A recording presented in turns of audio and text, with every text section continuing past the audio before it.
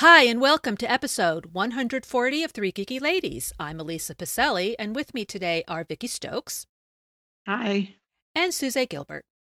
Hi, everyone.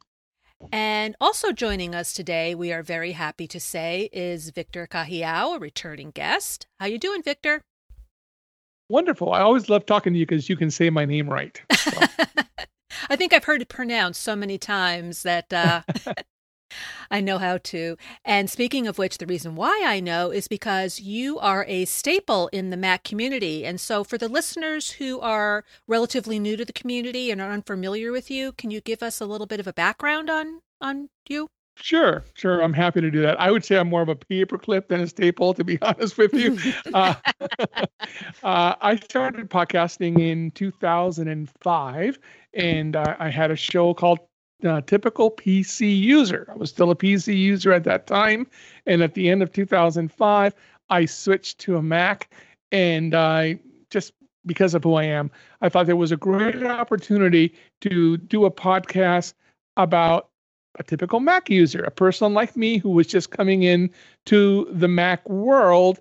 And how did I navigate through it? I thought, well, I was taught a long time ago that if you want to really know something, you have to see it once, and then you have to do it once, and then you have to teach it once. And so I was following that principle to say, as I learn how to do this, I'm going to take everybody along for the ride who wants to come.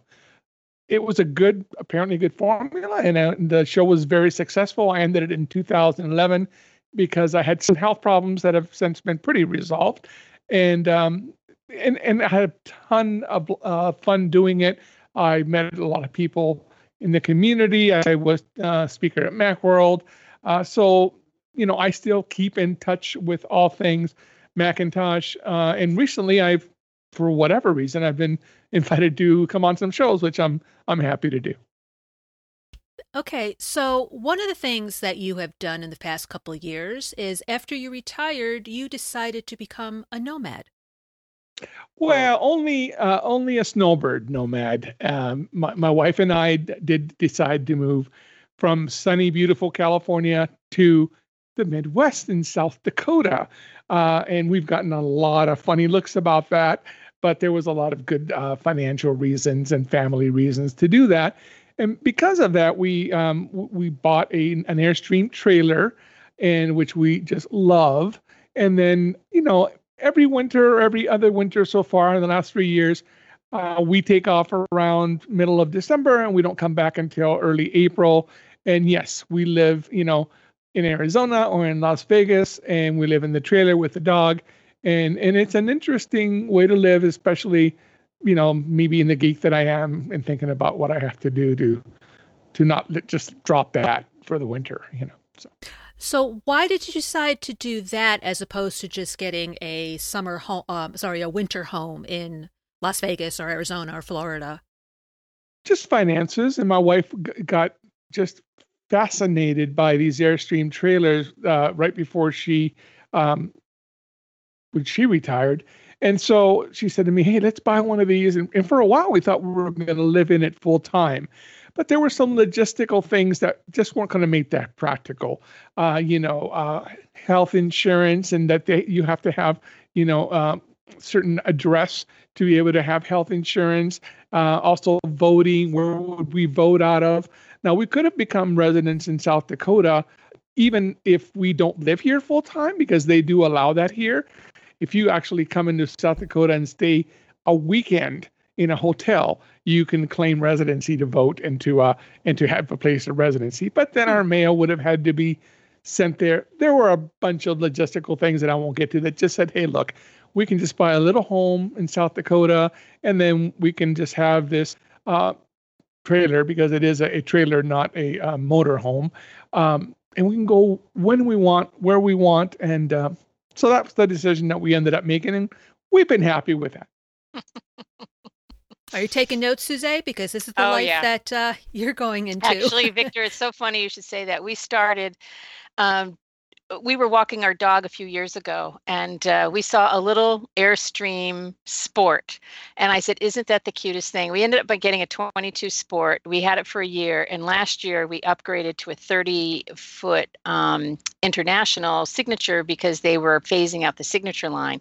And I can't tell you how happy we are. We're doing early retirement next year, and we just plan on, we're selling all our stuff, we're selling our house, and Yep.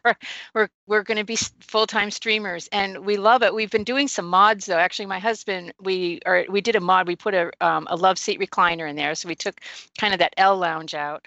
Mm-hmm. And we had a pecan table made, and we tried to make it look very Pacific Northwest because that's where I'm originally from, and we love it. I just love that Airstream so much. It's really crazy. I know, I just hear your wife in me, because that's exactly, I've kind of talked my husband into this, and now he loves it. It's just like we can't imagine any other lifestyle, just to pick up and go when you want to go. And if the neighbors are too noisy, you can go boondocking. If you don't like where you are, you can move. So yeah, we've had wanderlust for a while. So I'm very envious that you're doing it, and we can't wait.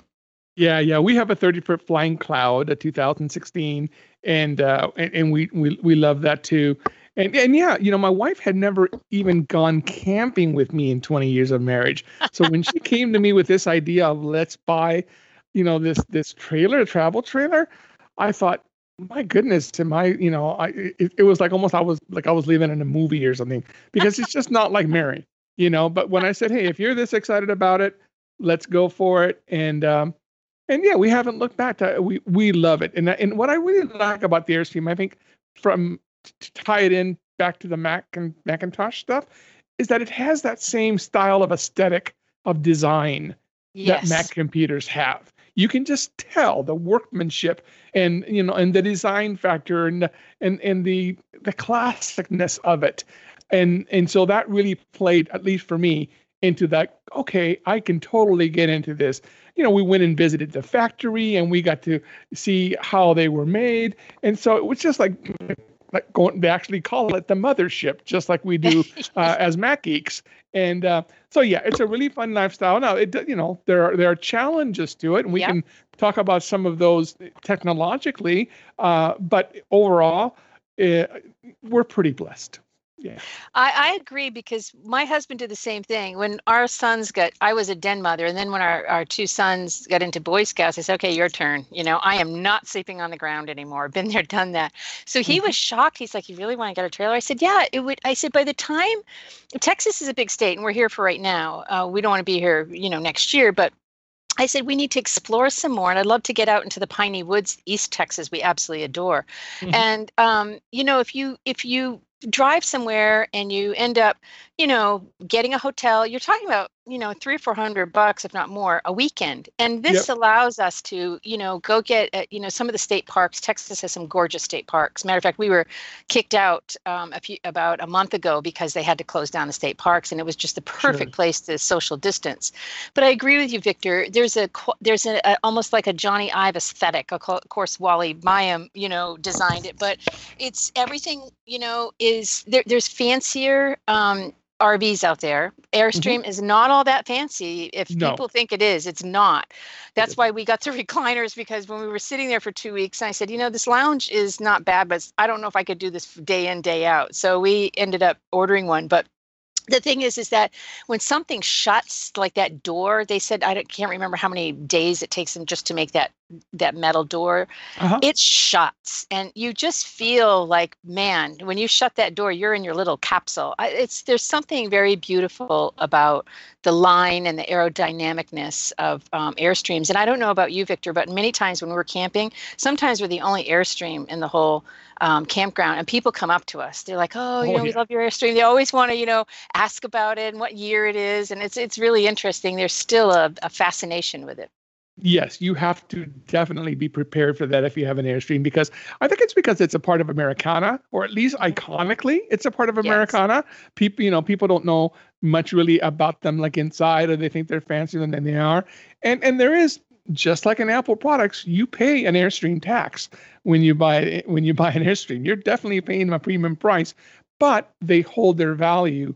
From what I hear, very well. We haven't sold ours yet, so I don't know for sure. But anyways, it's it's an exciting way to live. Again, it comes with some challenges, things that, especially for, not especially for my wife, for both of us, when we're traveling from the Midwest out to Arizona or Vegas, hey, we have to spend the night overnight at a truck stop. And we have to boondock, which means, you guys, boondocking means you don't have any facilities as far as electrical or water or sewer. So you have to just you're just in your little cocoon, and you walk outside and go inside the gas station and get yourself a slice of pizza and go to the restroom. Well, that is a really different experience for both of us than just a life that we've lived. But you know what? You get used to it. If you do it a few times, you feel perfectly safe. Yeah, you know which ones to go to that you've had a good experience with. And so, like anything else, you have to adjust. Now we can bring it back to a technological perspective, and I can give you some advice or some findings that we had in the last 3 years around technology, if that's where you want to go. But it's your show, not mine. Oh, absolutely. Please do. Please share. Well, one of the biggest things that we were challenged with is, we're both geeks. We're both doing something that requires a lot of downstream data or upstream data. And so therefore, one of the challenges was, how are we going to do this in this trailer? Because truly, if you look at our telephones, most of them are capped out at a certain gigabyte. For example, we have an AT&T plan that after you get above 20 gigabytes, they can throttle you and slow you down. Now, that's never happened to us in our AT&T account in such a way that on our phones we felt we were being throttled or we couldn't watch Facebook or YouTube or anything like that. So when we went out the first time on the road, I went out and bought a Verizon hotspot, and I said, okay, we'll have our phones, and that'll be one type of data plan. And then we'll have this hotspot to plug in our computers, our TV and Netflix, and Amazon Stick and Apple TV or whatever it was. And we'll try that. Well, unlike AT&T, when you're done with the 20 gigs or whatever plan you buy with AT&T, they throttle you all the way down to nothing, 1 megabit per second or something, just nothing. You are done.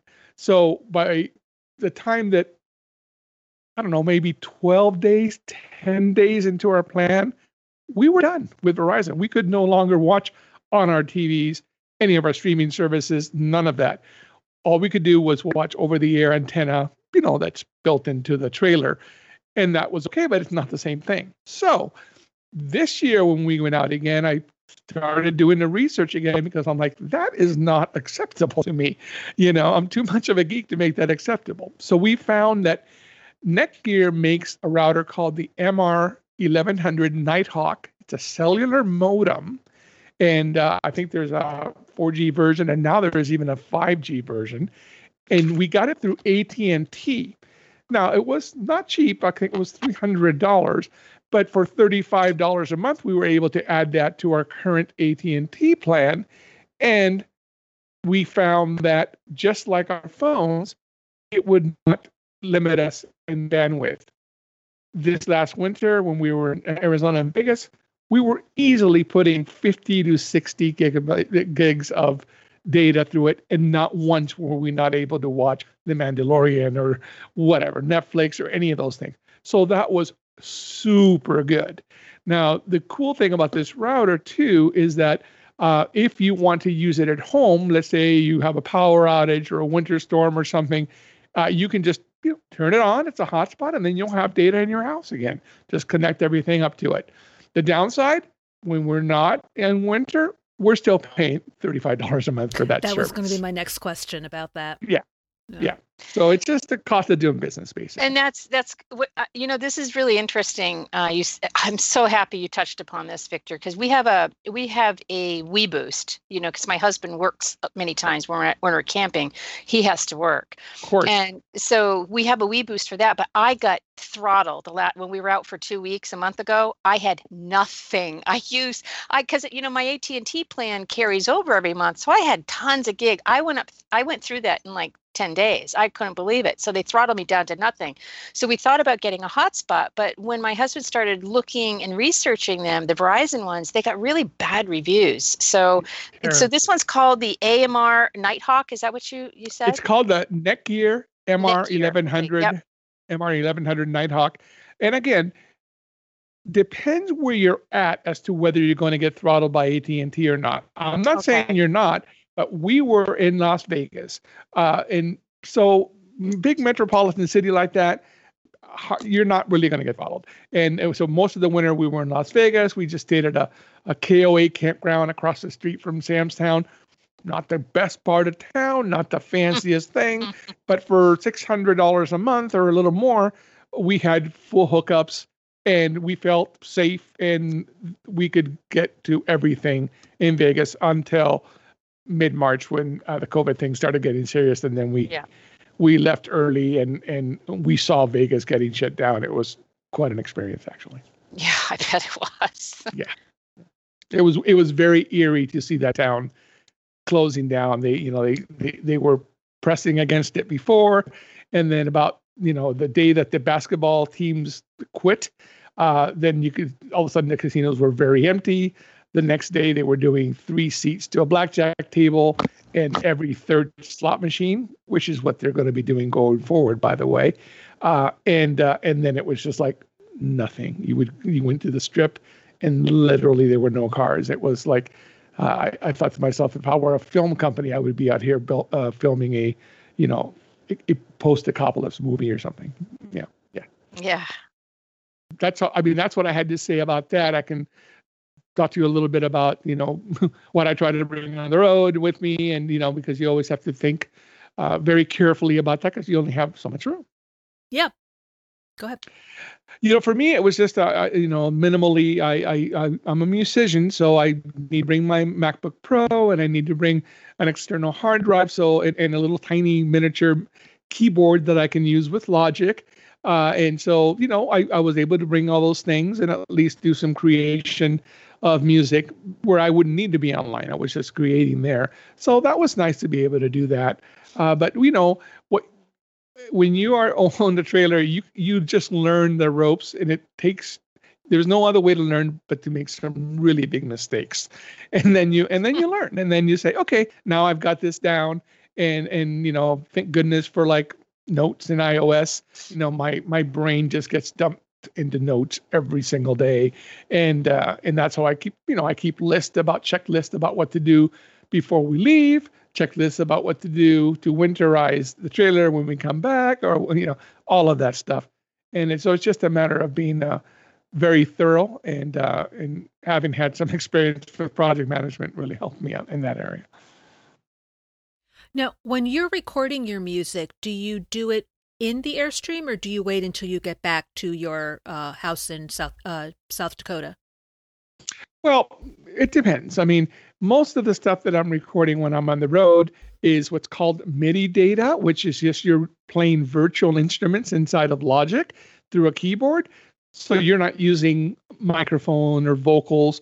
I'm literally just creating data by playing into a keyboard, and that goes into Logic so that you can edit it. It's quite a good deal. And so then, when I get back, I can take all that stuff, refine it. If I need to overdub my saxophone with a microphone, I can do that at home. But from the creative perspective, I can write, 85% of the music and put it into Logic in a form that when I get back, then I can refine it, on my iMac Pro and with all my other, plugins and all that kind of stuff. Okay. So one thing that you mentioned in the show notes is that you are going into live streaming video. Well, I'm attempting it.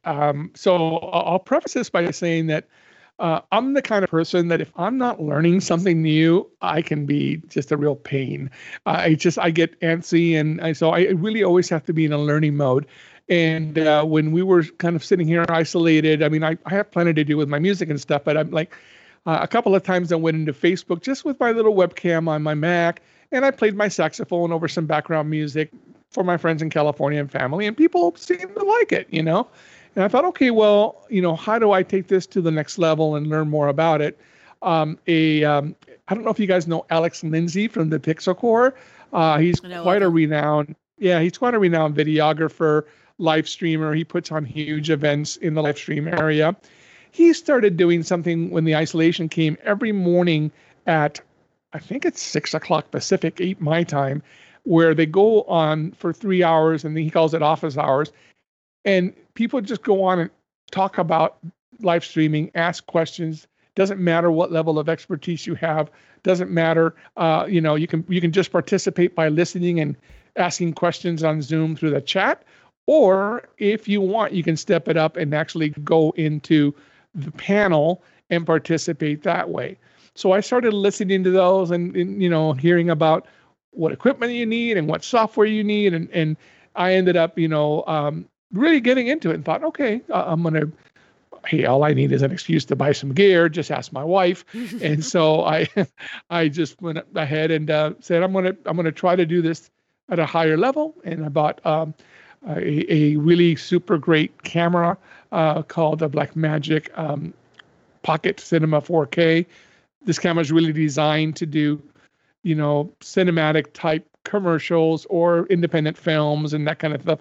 It is like way overkill for streaming, but I thought, okay, I'll use it for streaming. And then when the summer comes and we can actually go out of our house, I can also take some creative videos that I can then add music to, my own music and stuff.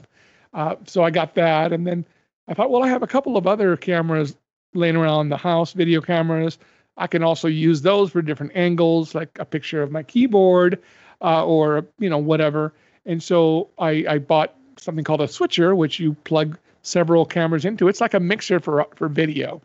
You plug one or two cameras. You can do an HDMI out of your Mac into it. You can do an HDMI audio out of your iPad or a video. And then you can switch between these channels as you're doing live streaming. I can be doing a talking head.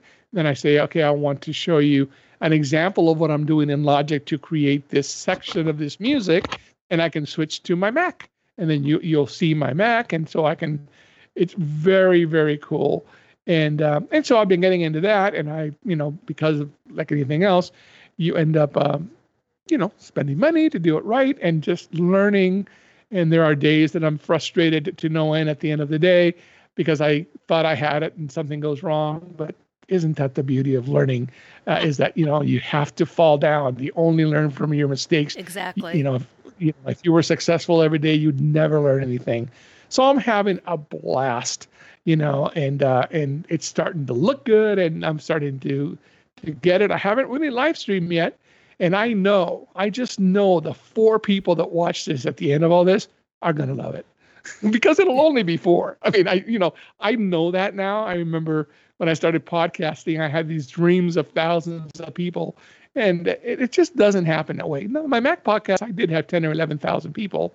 But let's just say the truth. I'm not exactly the demographic for live streaming, okay? A retired 60-year-old. But it doesn't matter. To me, creation has always been the process of creation is where the magic for me happens. At the end of it, sure, I have a nice product. I have a CD I put out in 2016. Very proud of it. But do I go back and listen to that? No. Am I going to go back and listen or watch the streams that I put out? Probably not after I've spent 4 hours editing each one. But it's just where I get my jam is the process of actually creating. And so if that's the case, I'm winning. I'm 100%. I think the 3 of us can relate to that. We do this podcast because we just like hanging with each other and talking about technology. So yeah. Yeah. And I mean that's where the magic. And other stuff. Other stuff. Yeah, and whatever stuff. There's plenty to talk about these days. That's one thing I do miss about podcasting is that interaction between people. And but I remember spending so much time looking at my downloads and how many subscribers do I have, and it was misery. It was depressing. And so I had to snap out of it. And I had to just say, this means nothing. It's just be yourself and let the chips fall where they may. And that's really the key. But it's tough to get to that mindset because you feel like, at least from my personal perspective, you feel like I'm putting all this time and energy and like you said, 4 people are watching me. Why am I bothering? But we have to get to the point where we say we're learning. So hopefully in the future, it's going to be better than it is right now. Plus with Vicki and Suzanne and I, we enjoy so much the conversation between us, not only when we're recording, but the conversation we have before we record and after we record. So it's keeping the friendship going. And I also agree with you, Victor, about you've got to be learning. And I truly believe that if you are continually learning and pushing yourself, and learning doesn't have to be what you're going through. It could be as simple as picking up a book and reading about a particular topic that you like. If we continue to learn, I truly believe that it keeps us younger. Right. And I don't want to sound Pollyanna. Trust me, I have enough darkness in me to know what happens if I don't do that. And I mean, I know what the consequences are. I have felt them. And so it's like, oh no, for your mental health, for your physical health, you've got to keep trudging away, because if you don't, you can go to a dark place and then it's not so much fun. Yeah. I'm just being real. That's just the way it is. Yeah. No, I do believe that, learning it could be learning how to cook. Hello. It could be anything, just reading more or learning the video or figuring out ways, if you can't go to the gym, how to exercise at home. Just anything. But I really do believe we need to keep on learning. I mean, back in 2007, I went back to college to get another degree. And I did most of it online. But some people said, why are you doing this? And what do you mean you're not going to get a job afterwards? And I said, but I'm learning. Isn't that the whole point? And even my husband, who's not really, I don't know, I'm not, he didn't mind, he had no problem with me going back to school, but he totally agreed with me. He goes, well, she's learning something, so isn't that good? Right. And, I got my degree in web design. I did not get a job afterwards, but now I can look at a website and kind of figure things out where I couldn't before. That's awesome, And I mean, you 3 have been doing this for a while consistently, and that's the other key. It's, I'm with podcasting, it's consistency. If you're going to say you're doing a weekly show, you better do a weekly show. And that commitment to each other is to be applauded. That's not easy to do. I think we're all adult learners, though. I mean, you and all of us, the 4 of us, because Vicki, just went back to school. I went back, at least I went back in my 40s to get an art degree because I had been a nurse, and I thought about, should I get a bachelor's in nursing or should I just go ahead, because I was so close to it. And I said, you know what? The heck with it. I'm just going to go for art. And, sometimes I kind of regret thinking, well, but not really, not especially now with COVID. No, that's okay. But thank you, nurses. But I think, especially during this pandemic, I think it's almost as if the universe, I don't want to sound woohoo, but it's almost as if we have a reset button set. I think we are realizing how much damage, at least in a visual way, that we've done to this earth when, we have water and air that are, clearing up.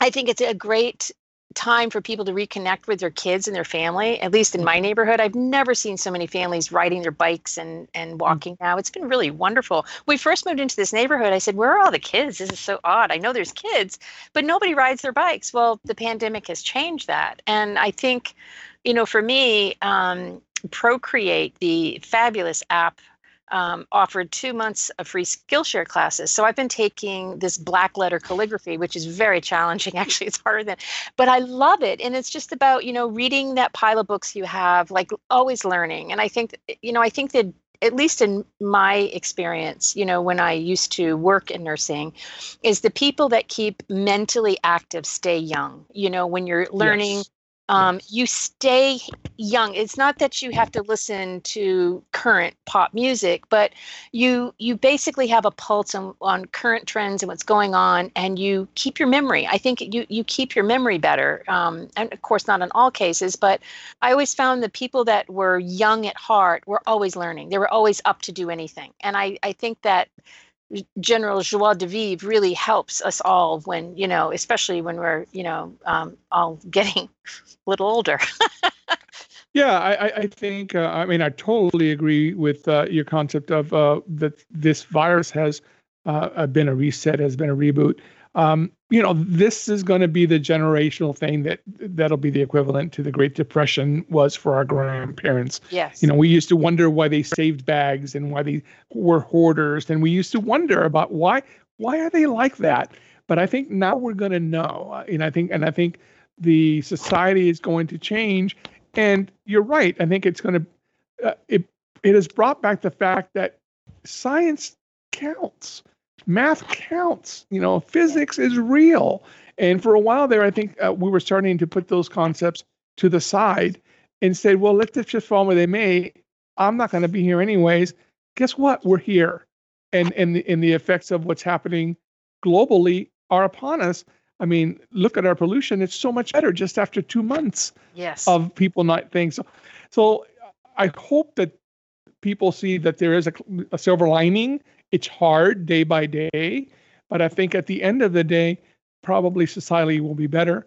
I know I needed it because I think we just have to do this check on ourselves. Like I have to do a check on myself not to watch news because it triggers me. I agree. So I'm like, go do something. Go create something. Because then you don't have to watch it. You don't have to be engaged in it. And those are called healthy coping skills. Absolutely. Yeah. Absolutely. I agree. Yeah. And I also think, as disappointing, as horrible it is, you brought up a really good point, Victor. When I used to take care of older patients, especially, people that lived through the Depression, my grandmother included, they would save, a little piece of tinfoil. I do the same thing, but I always thought that was because I was born in New England, and I thought that's just me being thrifty.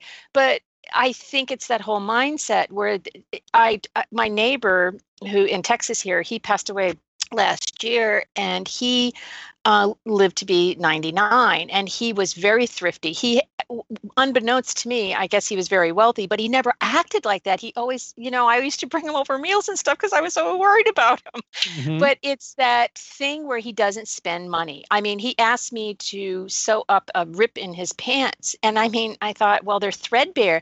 Now, he could have certainly afforded to buy a new pair, but it was that mindset, you just don't waste anything, Yeah. And he ended up giving all his money to charitable groups, which I think is fabulous. But I also think, for right now, kids that have been disappointed, especially with graduation, and there's been a lot of things. Some, I know it's a harsh lesson, but it also has made us aware that you just don't always get what you want. I think we were really going along, our economy was, zinging along, and everybody just had this mindset where, nothing bad's going to happen to me. Well, that's not the truth. And I think people are getting more real. I know that's kind of odd, but it seems like they're taking into account what really matters in life. And yeah, they didn't have graduation, but they're able to do this instead, so. It's a real test of our character. I mean, this is the opportunity we have to show our children and our children's children and anyone what giving is really all about. It's not, it's unfortunate that it's become a divisive thing. It shouldn't be, because I'm not going to wear a mask because, it's for me. I'm going to wear a mask for you. It's pointing the other way. It's not for me. I can just stay at home or whatever. But if I go out, and so some of the people that are ridiculing other people for wearing masks, I'm like, no, you're not getting it. I'm not making a political statement. I'm doing it because I love all of you. And I don't want to be responsible for someone getting a disease. And if people, I agree with you, because our neighbor is a doctor, and I think about her. She has a little boy, 2 years old, and I think about her because she's right on the front lines of COVID right here in Dallas. And it's also our healthcare workers. We're wearing it for, it's an unselfish act, but we're also trying to prevent people from going to the hospital and exposing our healthcare workers as well. We need them. We need them on the front lines. Yeah, so we have to be able to tell our kids, some of the parents that are going out and not wearing masks with their kids, I'm like, what message are you sending to your child? You're telling them that it's all about you. It isn't all about you. It's okay to be all about you when you're 12, when you're 15, but not when you are an adult. It's up to us. We are our brother's keeper. We don't have to pay for our brother's everything, but we do have to care enough to save their life. Anyway, I'll get off that then. No, but what you bring up a really, good point. I hate for masks to become politicized, because this is not about politics. This is about, we have no precedent, about this virus. We don't know if it's going to subside. We don't know if we're going to get a second or third wave. It is not the flu, people. It's not. It's found in equatorial countries. Heat's not going to kill it. It's not going to disappear in the summer. But we do know that physical distancing works. We do know that masks, for whatever reasons, is helping. Our numbers, at least here, are flattening out, at least in Dallas right now. Sure. So we know this stuff is working, and it's not to say we just have to find a new normal. We have to find a way to stay safe, keep our children safe. Because, the other night when my husband and I were walking our dog, we decided to go to the lake. We said, oh, okay, we'll go at 7:30 though, because there probably won't be any people there. Well, that wasn't true. And there were big groups of people sitting around, no masks, no nothing. and I thought, and they're going to be the first ones when they go to the hospital demanding a ventilator. And it's just, take responsibility. This thing is very virulent, and they just do not know. They're finding it affects the systems of the bodies in ways that, no other type of virus does. And I certainly don't want to get it. I am so paranoid. I disinfect everything from Amazon. My husband said, oh my God, if you're like this now, I can't imagine what you used to be like when you're a nurse. I said, well, you have to be, because we don't know how long it really lives on things. And there's so many unknowns with this virus, Right. And when it comes to the technology, the virus thank God we have the technology we have. Imagine if we didn't have our iOS devices. Imagine if we didn't have an internet backbone that can sustain all these Zoom calls that are going on all over the world. Because people are having to be creative. All of a sudden, you see entertainers having to be creative in their own homes. You see production companies changing the way. I mean, American Idol has done their entire season with people doing stuff at home. So that stuff is hard, but it also stimulates the innovative, creative juices. And that's what it's going to do. Work is never going to be the same. Nope. I don't think any company will ever complain anymore about an employee telecommuting, because they're going to find out they save money in real estate. Yes, they do. So we're going to see an entire shift of how we think about an online presence at home. And in order to do that, we need to keep on having innovative products like iOS, Macintosh, and PCs or whatever that facilitate the toolbox that we need to live our lives in what is the new norm for a fulfilling way. Is it perfect? No. We will get back to normal. It will happen, but it's just going to take its course, and then we'll never be the same. I don't think we'll ever see a 70,000 people concert again, or a football game. Maybe we will, but I don't know. It's going to be very interesting. It certainly, this year has been a shock to the system of Earth, for sure. Yeah, and Elisa goes to a lot of concerts, so. And I still have my tickets, which made me realize this morning, I have always said that people should do whatever it is they want to do, as long as it's not going to stop them from paying their mortgage or feeding their children or whatever. So that means if you want to travel, you should travel. If you want to go to concerts, go to concerts. And I've always been, because you never want to be in your rocking chair or on your deathbed and say, I wish I had taken that trip. I wish I had read all those books. And this morning I was thinking to myself, something? I did all those things. If I never do that again, because I have a cruise planned for October. Right. So we're still not sure what we're going to do about that yet. Sure. But if I cancel that cruise, if my concerts get canceled this summer and it's years before we get to go again, I can look back and say all those concerts I went to, all those cruises I took, all those other trips I took, and not have any regrets for not doing them. So let me ask you, you're a big concert guy, Gore. Let's say that a concert was held in an arena, but it was like a drive-in theater. So the band would be on stage performing, you would have the big screens, and you would have maybe the PA system, but they would also be streaming it to your FM radio that you were parked in your car. Would you still go? Yeah. I would too. It would be different, but I would still go, because, I mean, in essence, it's the same thing. You're sitting at a seat, watching the big screens, listening to the thing. Actually, it might be better fidelity coming through my stereo in my car. I don't know. Well, I have tickets this summer. I go to a place. There's a lot of amphitheaters where you have the indoor and the outdoor seats. I have tickets for this place. Some are indoor, some are outdoor on the lawn. Now, sitting on the lawn would still work because you have the screens on the outside of the amphitheater, and they could just make it so that, excuse me, they could make it so that people are sitting. You're sitting with your own party. Because there's 4 of us that are supposed to be going, but make sure the 4 of us are here, and then 6 feet away from us or 9 feet away from us is the next group of people, so that you could still sit out on the lawn. Yes, they could square out 6 foot squares, and now instead of buying 4 tickets, you're buying a square. Basically, yeah. It'll be very interesting how people get creative to work around all these things. I think the movie industry is over. It's going to be over. I think now that some people have released movies same day release, that's going to be the new norm. Pretty soon we're all going to be able to, go to the movie or watch it at home the same day it's released at the movies. So do you think you guys are going to still wear masks when you go out in public? I am. don't know.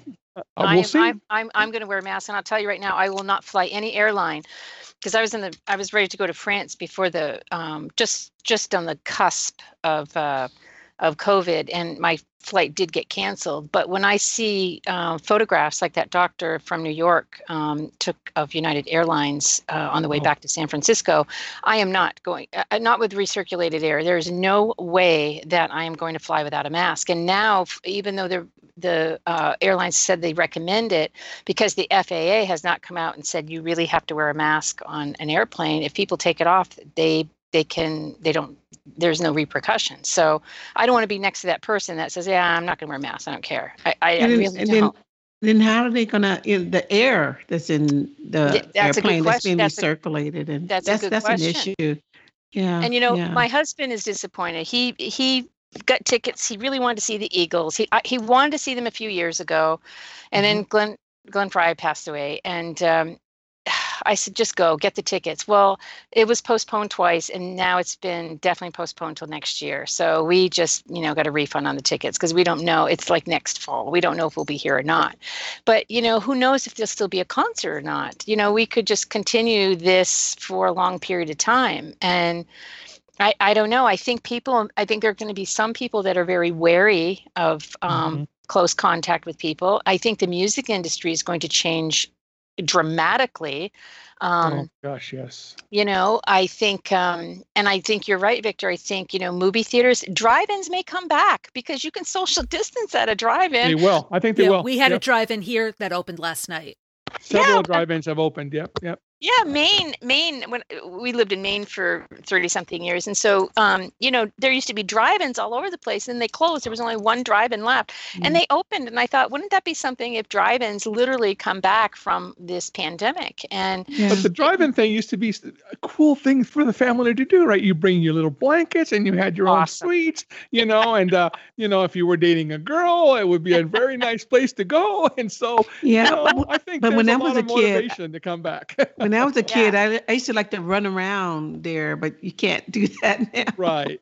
Yeah. But there's some industries that we have a bunch of stores. Nordstrom's is going away in a couple of cities here, and of course Neiman Marcus was going anyway. J.C. Penney, Sears, all of them are not gonna. Their stores that they were planning on closing anyway are gone. They're not coming back. So that's a reality. But in terms of the movie theaters, that industry was having problems all along. I can sit at home and stream. I can wait to see a movie that was released. I really wish I could have seen Invisible Man, because that looked like it was going to be good, and it would have been nice to see it on the big screen. But I can wait to see that. I plan on getting another TV for my family room. Hopefully it'll be one of those smart ones, and it'll be, something that I can enjoy watching movies. I think that industry, like you said, Victor, is gone. Yeah. I agree with you, Vicky, because it's nothing more irritating when you buy, a $10, $12 ticket. And you sit down and there's people that are either coughing all the time or their baby's crying. I'm like, oh, come on, man. Or talking or have their iPhone on while they're. It's like, why are you watching a movie here? Go because that light is so bright, even though they tell you to shut off your cell phone. So, we just don't bother anymore unless it's like like Star Wars. We did go see that. They actually tried. They had these all of the theaters have these like really nice cushy chairs that recline, and they got rid of the cloth seats, which were sort of yucky. So you could actually come in and wipe your seats down if you want to do that. But it was too little, too late. We have home theaters now. We can enjoy it at home. Yeah, I've actually. I haven't talked myself into this, and I think that's good. I'm not sure, but I think there's a great opportunity for someone to do a podcast or a video blog to assist seniors with the transition to this change of technology, of how to use a Zoom call, or how, there's some things that just to get them brushed up a little more. I think our generation is pretty lucky because we're pretty tech savvy, but I think there's still opportunity to say, let me help you through what you're scared about, because there's nothing to be scared of. And it isn't going to change for a while, so you might as well embrace it. So. Yeah.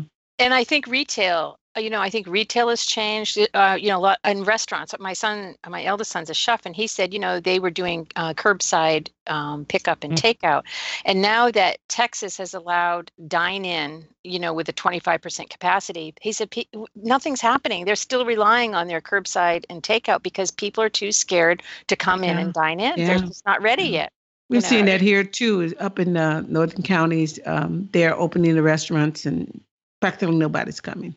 Well, they're small towns anyway, but what can you say? We live in a state that was never closed down. There was never any restriction, really. There was recommendations, but that's as far as the government would go. It would be like, we recommend you do this, but whatever you do is really up to you. It's, very much based on a Midwestern culture and, kind of take care of yourself. We're not going to take care of you. It's scary as hell for me coming from liberal California. I'm just like, whoa, I don't know about you all, but I'm not going to do that. And so, but what I have found is that people, like you said, they're still doing the right thing. Why? Because it's the right thing to do. They don't want to get sick. Yeah. And with a pretty big state of California is to have the numbers that they have. It's only a couple of over 2,000 deaths, so that's pretty damn good. And went off the rails here. Sorry about that. Well, no, to get back to Victor though, but that is something very powerful, Victor, about towing your own home. Everything that I have all my kitchen decked out in there. I ended up just using I can do everything in that convection oven, but the storage, everything's perfect. Everything that we possibly need to live for the next decade is in that Airstream. Except for change of clothes, we'll put it in my back of my husband's truck. But that's the other thing, when people don't know this, that when you buy, you should probably buy your first Airstream first. Don't buy a small one and then upgrade. You should probably buy the one that you really want, and then get the truck to haul that sucker, because we've gone through 3 vehicles. So I said, this is it. This is your truck for life, okay? Because I'm still on my 20-year-old car. This is your truck for life. You've had 9 vehicle changes to my 1. So, but the thing is there's something very powerful in the time of a pandemic, thinking that you can just hook up and you can be safe. You can go anywhere. You can go out in the wilderness. You can do, like Victor was saying, boondocking, or they call it dry camping. And, with a bigger rig, you're able to be there a little bit longer period of time. And there's just something very reassuring about that. I don't know why, but I'm very reassured having that trailer. Don't ask me why. We're pathetic. Last week, Victor, we missed camping so much. We went up to our storage facility and we installed our recliner, and we ended up having a glass of wine in there. I said, this is pathetic. We're in our storage facility in the recliner, and there's nobody here. And I said, this is pathetic. You'll have to send me a picture of that, because my wife and I have talked about doing that same thing many times. I will definitely do. My husband actually just left because we installed it easy peasy. It went in. It was a 58-inch recliner. We just took the short part of that L-shaped lounge like you have as well in the Flying Cloud. The thing is I went to open up the little compartment under the long part of that lounge and realized that, so my husband's going up today and just sawing down that part of it. And because the latch, thank goodness, is on the left side, which is perfect. So you can still open it because I put my Instapot and everything in there. So that you just probably want to know. I'm just giving you a heads up. You probably want to check that out, but it's the most comfortable thing and it's perfect. So you can watch TV and, and the world goes by and, you're safe. Well, we did find that we had we called it the Great Purge of 2016 before we were going to, move out here. We literally purged, everything that was in our home. We threw away so much stuff that we had gotten, and it felt so good to get rid of all that stuff. Now, we're starting to collect some again, I have to be honest, but it is really nice to know that, hey, I can survive. I can live with what's just in this trailer. It takes a little bit more work. You have to go to the laundromat. You don't have all the conveniences, but the trade-off is well worth it. Like you said, at least for us, it's well worth it. I wish we could have done it full time, but that's just not in the cards given our age, I think. Yeah, we just figured we can live with less, and the thing is for me is I'm morbid, very morbid. And whenever I read, when I was a nurse, I used to always read the obituaries. I know this is horribly morbid, but, I do that now. And I always read the main paper. I'm like, oh, my gosh, they were 55 years old. Oh, my gosh, they were 60. I said, you know what? We better do this. Carpe freaking diem. If we don't do it, I don't want it to be too late. I think once you hit 60, it's a very, because I just hit 60, and I think it's a very sombering time when you take into account what you need to learn. That your time is limited. Hopefully it's not that limited, but and you want to purge stuff. It's like our kids don't want half this stuff. Let's just get rid of it. And there's something very, I know the Swedes do it, what's called a Swedish death cleaning. And basically what they do is just the presence of mind. Who wants this stuff when I die? And they get rid of a lot of stuff, and their children never have to do that. And in some ways, it's nice to reduce how much consumer stuff that you buy. Oh, I mean, totally the best way to go. Do I really need this? Do I really need that? And I think when you have, like Victor and I, when you have a trailer that you're, putting stuff in, you say, my husband will say, okay, where are we going to put it? How? And, and it's true. You have to be very savvy about having multi-use for certain things you bring in there and the weight of everything. So that really it's a good exercise in reducing, what you need and what you really need. Oh, I agree. So, Victor, one last thing I wanted to talk to you about is you mentioned that you want to replace your 2015 MacBook Pro. Yes, it's been a great machine. It had the good keyboard, and when everyone went through the bad keyboard phase, I wanted nothing to do with that.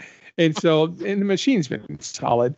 But when the 13-inch was announced just recently, I'm like, okay, I think I'm ready for a trade up here. It is the machine I take with me in the winters and stuff. So it doesn't need to be the super workhorse, but I did buy, your listeners are probably aware that this new 13-inch MacBook Pro basically comes in two flavors, a flavor that's still the 8th generation Intel chips set and with 2 Thunderbolt ports. And so that really was just a speed bump, if you will. And, the nicer keyboard is there, but it wasn't that big a deal. Actually, if I had to choose between that machine and the MacBook Air, I would probably go with the higher end Air.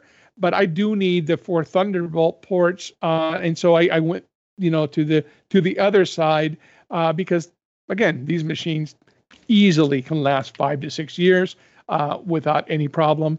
And so I made a decision to buy it. I bought it the day it came out, but it's taken them. It's actually going to be here next Wednesday, so it took them almost a month to make me one that was, I got the 16 gigs with 1 terabyte. And whatever the top processor was, but it obviously it was built to order because I didn't get it right away. Yeah. I have a mid 2014 that I'm thinking about giving it up, but I'm going to wait till next year to get it. I want to be able to touch it and look at it and before I make my decision. And if I can do an aside here, because I had an experience in the last couple of days with Apple that your listeners might be interested in. Me, like many other people, I have 2 Apple IDs. Okay. Mhm. And I regret ever doing that, but I do. When I ordered this Mac, I ordered it under the Apple ID that's for iCloud. And then I have an Apple ID that I use to purchase apps and prescriptions and all of that kind of stuff. The other day when I went to open the Apple Store app to see my status on my shipping, it defaulted to my account where I don't buy stuff. So it said I didn't have any orders. And I'm like, what's going on here? This has worked great until today. So I spent literally 6 hours with Apple on Thursday trying to not migrate, that's the wrong word, trying to figure out how I can go to One ID. After a lot of work, and I won't go into that, I was finally able to do it. So now I have, one Apple ID to rule them all. Although the other one's still there because it doesn't ever go away. It's like luggage. You never can get rid of it. It's there. But my last little surprise after I thought this whole techie thing was over, I had all my files where they needed to be. I had all my machines talking to each other. Well, I bought this MacBook Pro with my Apple Card, the Goldman Sachs Apple Card. Mhm. And so I thought, okay, hey, I need to pay this off. So under the new ID, I went into my machine and I went into my wallet. There's no Apple Card. And I'm like, what? And so the only thing that was under Apple Card was apply for Apple Card. I'm like, what? I have an Apple Card. So I called Apple again. They got somebody from Goldman Sachs. Long story short, your Apple Card is tied to your iCloud ID. If you change it, you're done. All you can do is call them, pay off the card by them getting the money out of your bank. You can't even pay it off with another card, or you can do a balance transfer. Then you have to close that account. And if you want another card, then under your new ID, you have to reapply for the credit. So I said, sayonara, Goldman Sachs. I have never seen something so convoluted in my life that you cannot transfer my card to this other Apple ID. It is ridiculous. Yeah. I'm like, I said, I don't even have a number on this fancy Johnny Ives card that I can look at. It's blank because of aesthetics. And I was not a happy camper. Thank goodness I had taken a picture of my, if you have an Apple Card, you can go in and get your actual card number and expiration date. Mhm. Please take a screenshot of that and put it away someplace safe. Because if I wouldn't have because you had lost that, that. I don't know just what. realized that. Yeah. You lost it. Yeah. Your ID. You can't. Yeah, I don't know what I access would have done. So sorry for that aside, but it was so frustrating that, think twice before you change it over. And because thank goodness I don't need this card. I need a credit card like I need a whole. But anyway. Well, thanks for Very saying that, because I have 2 IDs and I was thinking about trying to incorporate it, and I have an Apple Card. So I'm not going to do that. Yeah, Well, don't do that. Vicky. Only do it. Only do it to wherever your Apple Card, your iCloud one is, the one that has your Apple Card. You can bring everything over from the other account and make that one, the one account to rule them all. Yeah. But don't go the other way, the way that I did. That's all. But I don't. I was like, they gotta don't want my wonder money. It's okay. Why Apple makes it so difficult. In fact, I was listening to last week's Mac Geek Gab, and one of the questions was just this. I have my purchase ID and I have my everything else ID, and I want to combine it, but I can't. Because that's what people used to do. Yep. They wanted to keep things separate because remember back in the early 2000s, there was a lot of hacking in the iTunes store. Yes. So people wanted to keep their Apple purchase separate from everything else, and hence the reason for 2 Apple IDs. Mhm. Now that's not a problem. Or if it is a problem, you don't really hear about it anymore. Right. So why can't Apple give us a way to take our 2 IDs and merge them into one? Yeah, it's really crazy. I mean, I tweeted, we can put a man on the moon, but we can't transfer an ID, merge two IDs together. Come on, Apple. If this wasn't, it's not a fun experience. And I don't really see a reason for it. I know about databases, and it's really a database field. That's all it is. Yeah. But they must have a good reason for it, and just be warned. Wow.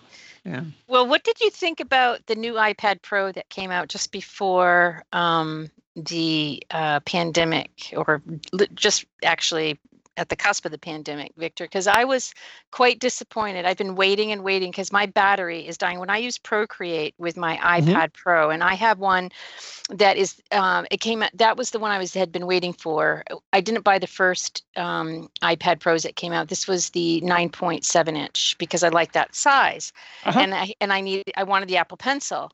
The thing is now I've had it for a couple of years, and every time I use Procreate, I'm charging my iPad Pro 3 times a day. It's ridiculous. If I use Procreate or any other thing, it's like boom.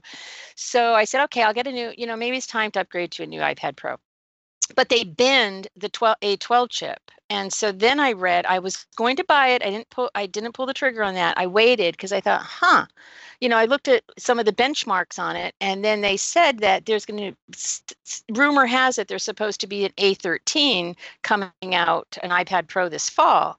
And my husband, works in technology. He said, well, it's not unusual for them to bin a chip, but, maybe this one, can take full utilization of the power of the chip. And that may be so, but I thought, so, why didn't they just wait to come out with the A13? So I'm on the fence. I'm going to wait until this fall. I hate to wait because, I am charging my iPad all the time. It's so frustrating. But my battery, you can just see it drain. I'll be working on a project, and I've been working on some map making in Procreate, and I literally work 2.5 hours, 3 hours, and I'm completely down to 10% from 100%. So it's extremely frustrating. I've never had this problem with it. It's just lately, and I've tried to, let it go dead and try to reset the battery. But I just think it's I wish Apple, like you said, can put a man on the moon. But you think they can make the battery live at least, 5 years? So, Right. Well, it's this obsession that they have with thinness. Yeah. And I think it's starting to change. For example, the new MacBook Pros are about 1 millimeter thicker. And part of that is because they wanted to have the better keyboard. You've got to be able to give, design and practicality. You've got to be able to find a balance, because I don't want a beautiful object that doesn't work. Yeah, that's called a painting. that's I can do that. So there has to be a middle point. And so the iPad Pro, I have a 2017, perfectly happy with it. I don't see it. I don't see spending $1,500 between a keyboard and an iPad when you can get a really nice MacBook Pro or a MacBook Air for that. But I'm not a heavy iPad user by any means. I am a heavy iPhone 11 Pro Max. That is my computer. That is my camera. That's the device I always have with me. So that's the device I maximize my usage for. I love my 11 Max too. But the thing is, for me, is I no longer use a laptop. I love the touch screen. I love everything about the iPad. I have been an iPad junkie since they've come out. I just have always loved my iPad. And I love the apps on my iPad. I do all my photo editing on my iPad. Adobe was so long and coming out with a decent Photoshop for the iPad. Just so. And then the iMac, even today, just to let you know how rarely I need to finish. I almost sold my iMac. I have to, I didn't think anybody was going to be interested during the pandemic buying things, but I had to recharge my keyboard, which is charging right now, and my trackpad and my mouse. And I said, wow, it's been a while since I've been on the computer. And so I just do everything on it. I write everything on it. There's an app for literally everything that I need. So to me, it's a waste of money to have an iMac or a laptop when I just absolutely love my iPad. But I do want to continue with the Pro line because I love it. But I am not happy with the battery in this particular, model. So, and I was just hoping that, as far as some of these apps are doing upgrades that are really powerful. Procreate's a really powerful app. And so, it should be able to handle it. So I was hoping that, with the iPad Pro, I just think, I don't know why I don't know why Apple does this. They come out with like the iPad Pro. I think they did this a few years ago. They came out, was it the Air? They came out with an iPad Pro, and then like 3 or 4 months later, they came out with another one, and it really ticked everybody off. And I thought, if they come out with this fall, I'll be happy, but I'll still be ticked off because the price, like you said, the price is really expensive on an iPad Pro now. It's not cheap. It's an investment for sure. You bet. Okay, I think with that, we will wrap up. Victor, thank you so much for joining us and sharing your adventures with us. If people want to get in touch with you, where would they do that? Well, my name, Victor Cahill, I'm sure you'll put it in the show notes. Mm-hmm. That's where you can find me on Twitter and on Facebook. And I have a YouTube channel. I'd love for you to subscribe to that, even though, there won't be a lot of beautiful, wow stuff. It'll be interesting. You'll get to see how I compose. You'll get to see me play my horn. And subscribe if you'd like. Otherwise, don't. Now, as far as your music, is it available on Apple Music to purchase or to stream? Yes, you can look up my name, Apple Music, Amazon, Spotify, and then the name of the CD that came out in 2016 is called Surrender. And it's contemporary jazz, very good, easy listening music to do meditation or yoga to or something like that. I highly recommend that album. I've been listening to it for the last couple of days, and it's one of those albums that's very like that Sunday morning feel to it, where you just want to put some music on the background while you're reading the paper, having a cup of coffee, just, laying low. It's the perfect background music. And it's also good for me when I'm doing any kind of writing. I have music on all the time, constantly have music on. Yeah, but when I'm writing, I need instrumental music. Nope, because that's if what I start is. listening to the words, then I start singing along or I start typing them instead of what I'm supposed to be writing about. So this is the perfect kind of music if you've got reading or anything where you might get distracted by the words. This is perfect. So I highly recommend that you at least check it out. Do you play alto or tenor sax, Victor? I play all of them. I have all of them, and I play all of them. Yep. Been playing since I was 14, so wow, quite a few excellent. Years. Yeah, it is. My son used to play alto sax. Yeah, and then I write and compose everything too. So great. Okay, listeners, so go on to Apple Music and check that out. Again, we thank Victor for joining us. If you want to get the contact information for the three of us, you can find it at 3geekyladies.com with the number 3 spelled out. And you can check us out on Facebook also in our group. We would appreciate that. And we thank all of you so much for listening. And we will talk to you next time.